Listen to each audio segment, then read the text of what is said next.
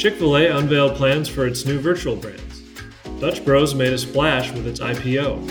And DoorDash is suing New York City again. This is RB Daily, a quick look at the industry's top stories from the editors of Restaurant Business. I'm Joe Guskowski, Senior Editor at RB.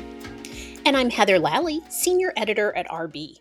Chick-fil-A is taking virtual brands to another level. The chicken sandwich chain this week revealed its Little Blue menu group of virtual brands to be tested this fall in Nashville before expanding to Atlanta next year. The company will sell, quote, hundreds of menu items from a trio of virtual brands, including Outfox Wings, Garden Day, and Flock and Farm, in addition to its flagship. The menu could include things like marinated bone-in chicken, chicken wings, salads, and pork belly BLTs. The company will also deliver the food within a 10-minute radius of the location using hybrid electric vehicles. Dutch Bros coffee stock soared on its debut on Wednesday. The Grants Pass, Oregon-based drive-thru coffee chain raised $484 million in its initial public offering, selling shares at $23, well above its expected range. Those shares rose nearly 70% at one point on Wednesday as investors bought into the company's unique business model. The company operates 471 locations, all of which are operated by employees who move up through the ranks and earn the right to operate its restaurants. The company focuses on experience, even though all of its transactions come through the drive-thru.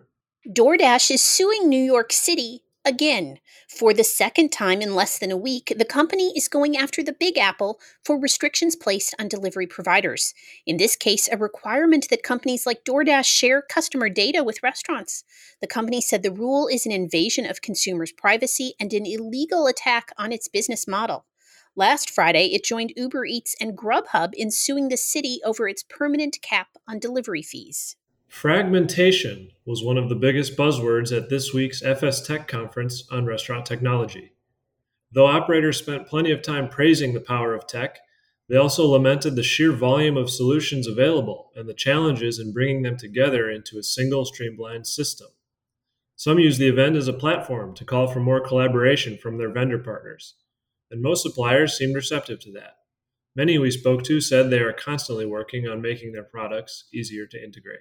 Doghouse, which has long focused on convenience, is plotting a new prototype that doubles down on it. The fast casual gourmet hot dog concept is rolling out plans for a new store design that features two drive-thrus, one a traditional model and another for order-ahead pickup.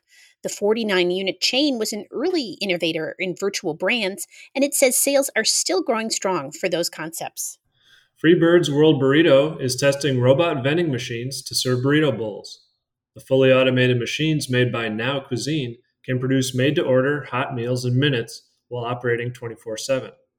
Freebirds will pilot the so-called takeout stations in non-traditional locations like apartments and office buildings in the Dallas area. Tropical Smoothie Cafe has promoted its operations SVP to Chief Operating Officer, the fast casual announced Wednesday. Richard Key joined the chain's leadership team in 2018.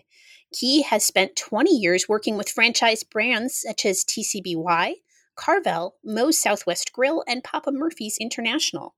In his new role, he will help grow and develop field support teams and lead internal initiatives that focus on the chain's guest experience and franchise profitability. Tacos are on the menu at 15% of restaurants, according to Technomic, but when it comes to consumers' favorites, they prefer the taco specialists. Rubio's topped the list of 10 chains as having the most craveable tacos, singled out for its fish tacos.